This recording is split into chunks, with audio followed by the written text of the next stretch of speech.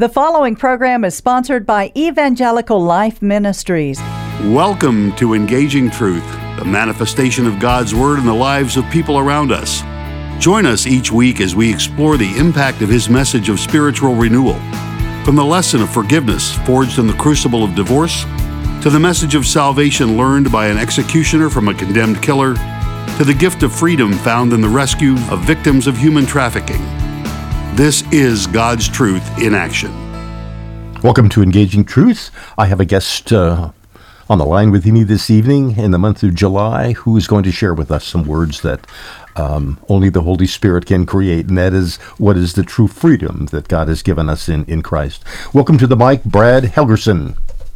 Thanks, David. Appreciate it. Appreciate the opportunity. Who is Brad? Wow. Well, first and foremost, he's a disciple of Jesus. He's someone who came to the Lord as an adult, as a 33-year-old man who was incredibly lost. I grew up in a Catholic family, and I went to 12 years of Catholic school. But it was a very, I don't want to speak unkindly, but it was sort of a theologically nominative or nominal sort of kind of Catholicism, so it wasn't really theologically robust. And so by the time I reached high school, I thought of myself as an agnostic, the kind of, not an ornery agnostic that says, I don't know and no one else can know either, but more of the ordinary kind, which just says, I just don't know. I don't know if God exists. And so I went off to school on the East Coast, and everyone there was an atheist that I knew. And then I moved to Texas. So for a large chunk of my life, from the time I was probably 11 or 12 until I was 33, I was an unbeliever. And as I said, I was very lost and confused. I had a lot of, several existential crises that I went through trying to find meaning in life and value in it. And because of God's mercy, I eventually returned to Scripture. I had sort of moved away from Scripture as an option because I thought I understood what Christianity was because, I went to 12 years of Catholic school. I should know.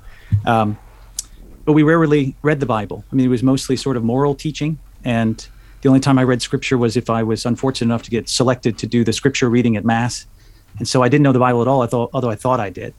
So I really had a kind of a defeater belief for Christianity. I was exploring meaning in other faiths and other philosophies. And so I finally just got to a point where I just surrendered to it and said, okay, well, I'm going to go back to Christianity and read the Bible for myself and see what it has to say. And I'd say within 6 months, I was converted. It was just so authentic. It was so genuine. When I would read the text, I felt like it knew me on a very deep level. And, it was just a radical change in my life and my attitude. And, so that was 15 years ago. This October would be 16 years. So. And you became a pastor then, when? Well, it's somewhat interesting. I don't know if this is right or not, but my sense is as I got really close to, surrendering my life to Christ, I felt not just that call, right, the call to be a Christian, but I also felt a call to ministry. So it's weird, but I felt like those two kind of came together. Like it was almost like it was, that at least part of my life was going to serve in full-time ministry, and that part of my commitment to Christ. I know maybe that sounds theologically problematic, but that was my experience. I felt like this is what God was going to call me to do. And so, this is what it meant. If I committed my life, it would mean this. And so I gave my life to Christ at 33. And then by 36, I went through kind of an internship program and a mentorship program. And then by 36, I was in full-time ministry. So it's been 12 years of full-time ministry. How delightful. And is it an experience of joy then for you especially in the last 12 years, correct? Yeah. Oh, absolutely. It's one of those things where as time goes on, you look back and you don't know that other person anymore, right? The person I was before. But sometimes I just, as I'm going up to the pulpit to preach, I get this moment for just a second, like, you're a preacher, you're a pastor. I mean, this is insane. It's like it was so not my course. I was going 180 degrees in the other direction. Yeah. And so every once in a while, it's just I get this sense of, wow, this is just amazing where my life has gone. But it just, it's transformed my entire family. I mean, it's transformed my entire world. And so I do have the benefit of remembering what it was like to be alone in the world and without God. So that that nightmare, that the trauma of that on some level is still with me, which is, I think, a real blessing, because there's just no part of me that wishes to go back in that direction, right? I'm just so pleased and grateful and filled with joy that my life is, that the Lord has saved me and put me on the right path. And so, yeah, absolutely. Well, the joy of ministry for me is 60 years doing this. And it's my oldest daughter, who turned 60 today, she sat down here a couple months ago. She says, "Dad, let me use your phone and record everything that I can for the family's sake. Not only family things, but what has happened in ministry." And there's so many wonderful stories of spiritual transformation that just comes back that I have long forgotten. But thank you for your story. I appreciate that, because I can't go back and say my life was ever different. My dad was a pastor. Our direct and our indirect family were all Christian people, so I don't know that side of it. But Brad, thank you for sharing that with us. This is the month of July, and during the month of July, we share some of the thoughts that surround July 4th for almost 250 years. Tell me, what is it about this freedom that we have today that is so compelling to keep in its wholesomeness? Yeah, that's a great question. I think, well, one thing is, I think there's a significant amount of confusion in our current culture as to what that freedom really is. And I think there's a distorted view of freedom that has taken over many of the cultural centers, right? Many of the sort of culture forming centers, and that threatens perhaps to take over our entire nation, which I think will be the ruin of our nation. So defining freedom, I think, is incredibly important in the age in which we're living in. And maybe one thing to say about freedom, because it is a complex idea, right? It's sort of a multivalent term. It can mean, there's different kinds of freedom. So sometimes it's helpful to distinguish between them. Yes. Because I think it's not about denying one kind of freedom or another. It's more about where we place the emphasis. If you place the emphasis in the right place, then the various forms of freedom have value. But if you misplace the emphasis, then I think they no longer have value. So it can be that sort of a subtle difference. So maybe the problem is that the emphasis is off. But maybe the first thing to say about freedom in a general sense is to say that it's a good thing, right? That it's a desire that every human heart has, right? We all long for freedom. In other words, you're never going to walk out on the town square and see someone protesting against freedom, right? Like, what do we want? Less freedom. When do we want it now, right? You're never going to see that. And what's interesting is that even if somebody were to do that, that kind of protest is self-referential. It sort of defeats itself, because by engaging in that kind of protest, you're exercising the very freedom that you're trying to suppress, right? So It seems to be something that's totally natural to us, and something that it's even incoherent not to desire. An example, though, to sort of start to see the complexity in it is to in 1991, when the Iron Curtain finally came up and the Soviet Union was dismantled, there were many Eastern Europeans who jubilantly celebrated the freedoms they had long been denied, right? But some of the first liberties that they exercised were things like pornography and prostitution and drug use and organized crime, right? And so the question is that what real freedom is, right? Is it just the opportunity to give full vent to your most debauched desires? Is that freedom? Is self-destruction, in other words, where freedom from tyranny is supposed to end? Well, most people, I think, I hope they would say that, no, what's happening there is you're just exchanging one form of bondage for another, right? And yet what we find in our country today is the kind of freedom that we talk about that sort of, fills all the discourse and seems to be on the forefront of everyone's mind, is this sort of limitless kind of liberty, right? It's what philosophers call absolute negative freedom. So negative freedom is a kind of freedom, it's the one that probably comes to the fore of all the listeners' minds, which is a freedom from, right? It's a freedom from restrictions, from regulations, from law, right? We tend to, in the West, in the late modern West, we tend to think of freedom as the only kind of real freedom is the freedom of having no restrictions whatsoever, in a really limitless kind of way. That's why it's called absolute negative freedom.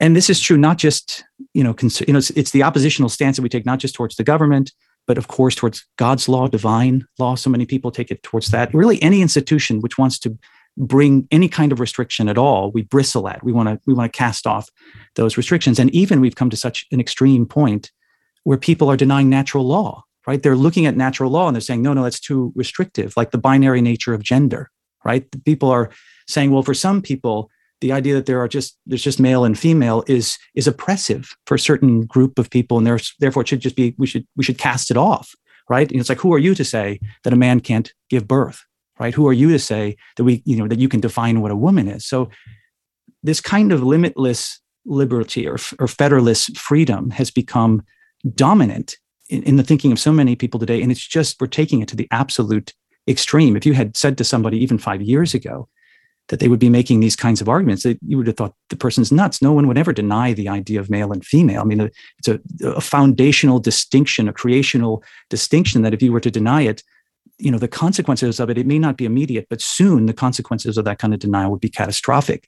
So that kind of limitless liberty it saturates our culture right now, and it's incredibly dangerous. And so it's, maybe another thing we could talk about too is where it comes from, right? Where that kind of liberty comes from, that view. Did you want me to talk about that, or yeah, sorry.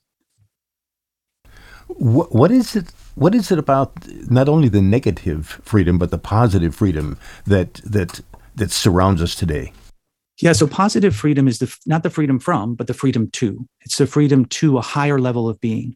Right? It's what the founding fathers talked about when they had this idea of freedom of self-mastery, right? That if you're going to have a constitutional republic, a kind of democratic republic like we have, the famous words, what kind of government have you given us? It's a republic, if you can keep it, is the idea, right? In that kind of government, the people have to be self-governing, right? It will not work if they're not self-governing. When they say self-governing, what they mean is the positive kind of freedom, which is the kind of freedom that comes in obedience to moral law. Right? It's in James, he talks about the law of liberty, right? The law that when you obey it, it sets you free. From a Western point of view, we look at that and say, how does that make any sense at all? Because you have law on one side and freedom on the other, right? These things are mutually exclusive, restraints and then freedom.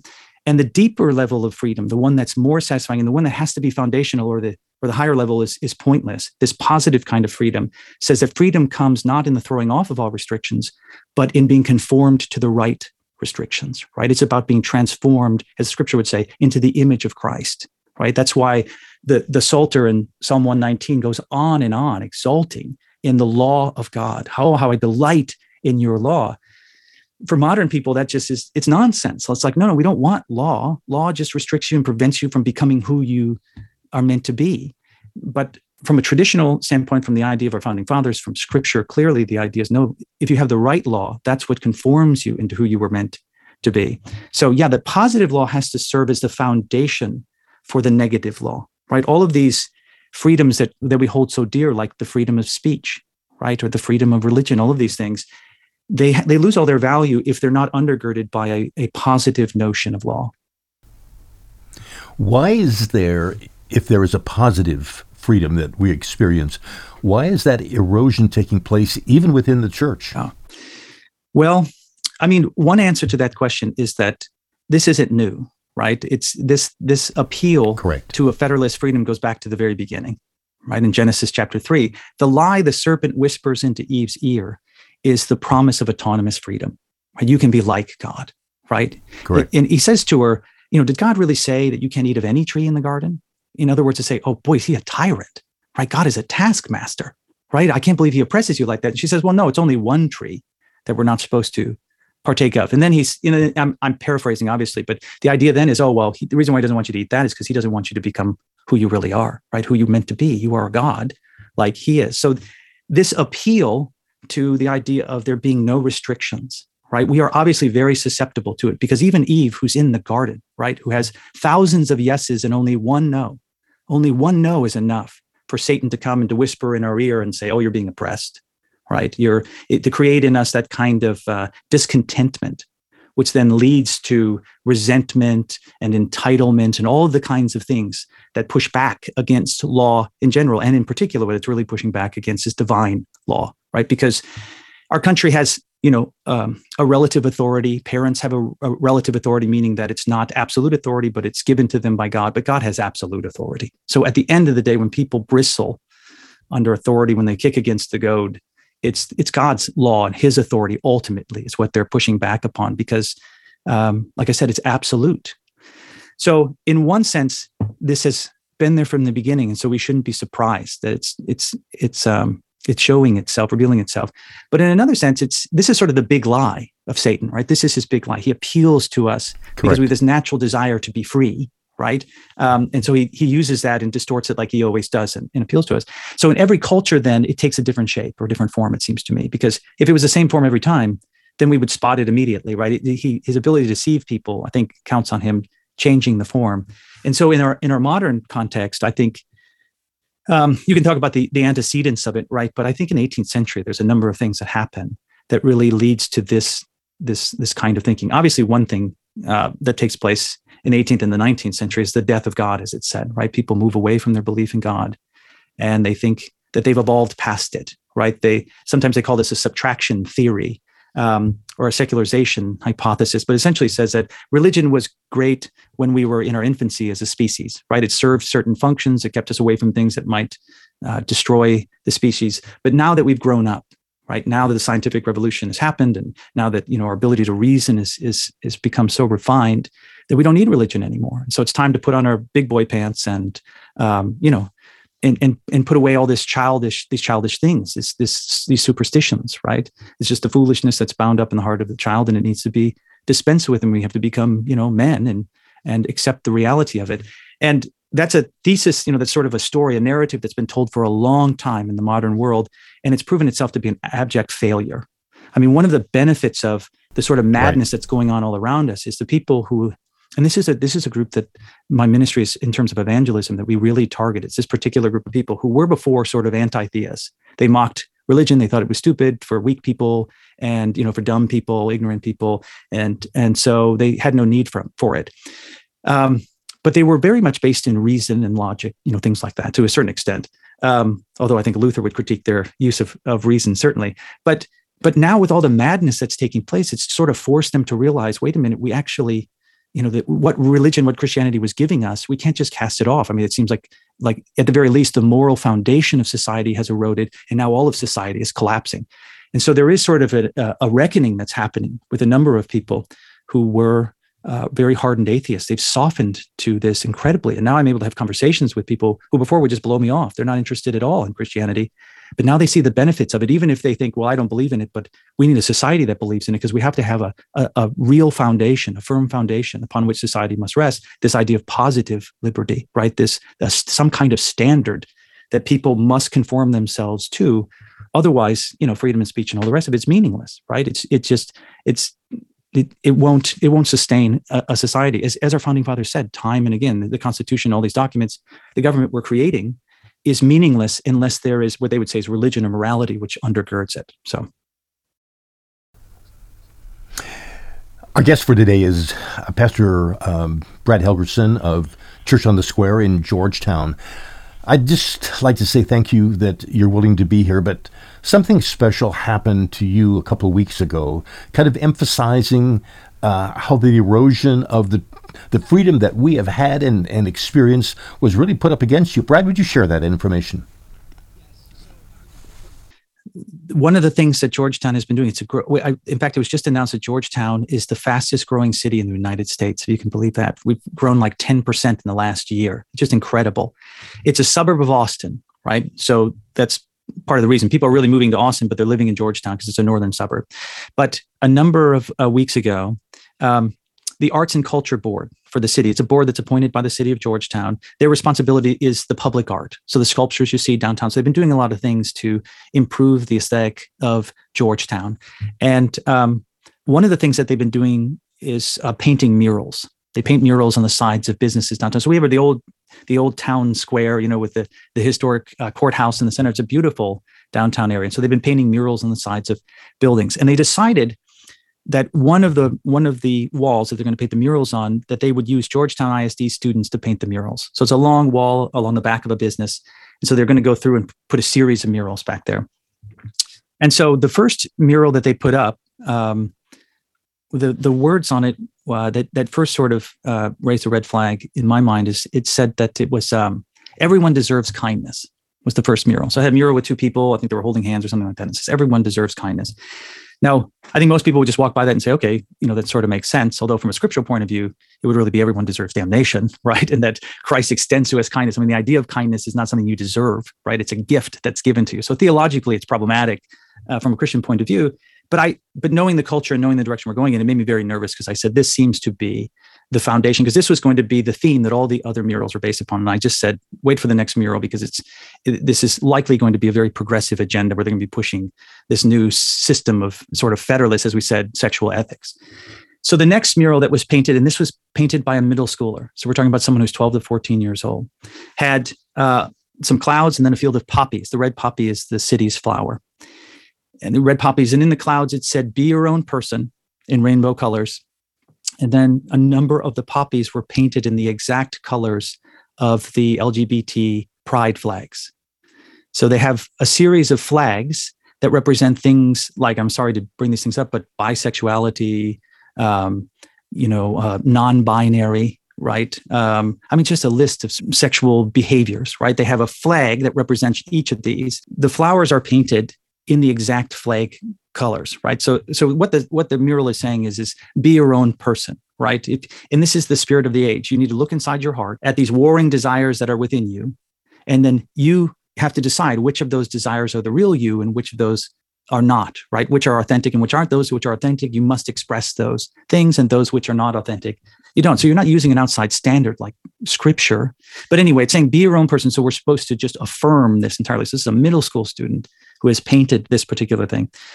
So it was being presented at the city council meeting. And so I went and I expressed my disdain that that a middle schooler had painted this, that it was on a public mural. And I talked about how I think it represents an ideology, this kind of thinking of, the throwing off of all standards. It's undermining Western civilization and will eventually lead to its destruction. And so I spoke at that meeting. That was on a Tuesday. A week from, not that Friday, but the next Friday, I received notice. We were renting the Palace Theater, which is a theater right downtown, the church on the square, right? So we're renting the Palace Theater. We've been renting it for a year and a half. And so within a week and a half, I received an email from the creative director saying that our lease is terminated effective immediately, and that it was, the reason they gave was resource management issues, right? And no further explanation, just said, come and get your stuff and you're done. And they would not respond to any of my phone calls or texts or emails or anything like that. And so what seems to have happened is, so either they saw it or someone complained, right? And said that I had spoken out against this mural. And so it was what they call cancel culture, right? We were canceled. We were kicked out of it's Friday. Mother's Day was Sunday, right? So we have all this stuff planned for Sunday, and it's Friday, you're done. You cannot come into our building again other than to get your stuff. Yeah. So what we've been doing is we have been literally meeting on the lawn of the courthouse. And we've been there for three Sundays so far as we look for a new place. But yeah, so that's what's happened to us in the last 4 weeks. That's what we've been dealing with. I want to say thank you, Brad, for being bold and confident that the Lord Jesus Christ is in charge. It's his ministry, it's his word. I want you to close with prayer and just say thank you for just being willing to share the issue of freedom, the erosion of freedom, and the negative and positives of freedom itself. Would you close with prayer? Yes, absolutely. Father God, we thank you for this time that we've had, and we thank you for this ministry that puts the truth out before so many, Father. And we just ask that you take the words that have been spoken and to do with them as your will sees fit, Father. And we thank you for this country that we've been given, for all those who've sacrificed their lives so that we can live in a blessed place such as this, Father. And we see it eroding, and we just ask that you intervene in that and help us to be a voice of sanity in this insane world, and that all these people who are pushing this agenda might turn from it, that they might be saved by the gospel, and that we might bring real renewal, real revival to our nation. Father, we need it, and we want to be a nation that exalts you, that lifts you up, that blesses you, one that is righteous, and help us all to conform ourselves to your law of liberty so that we might experience real freedom in your truth, because we know it's the truth that sets us free. It's in your son's name that we pray. Amen. Thank you for being our guest this evening, Brad. And also thank you, guests, for being with us on Engaging Truth. Come back next Sunday night. Thank you. Good night. Thank you for listening to this broadcast of Engaging Truth. Be sure to join us each week at this time. To help support our ministry, contact Evangelical Life Ministries, Post Office Box 568, Cypress, Texas 77410, or visit our website at elmhouston.org or find us on Facebook at Evangelical Life Ministries. Thank you.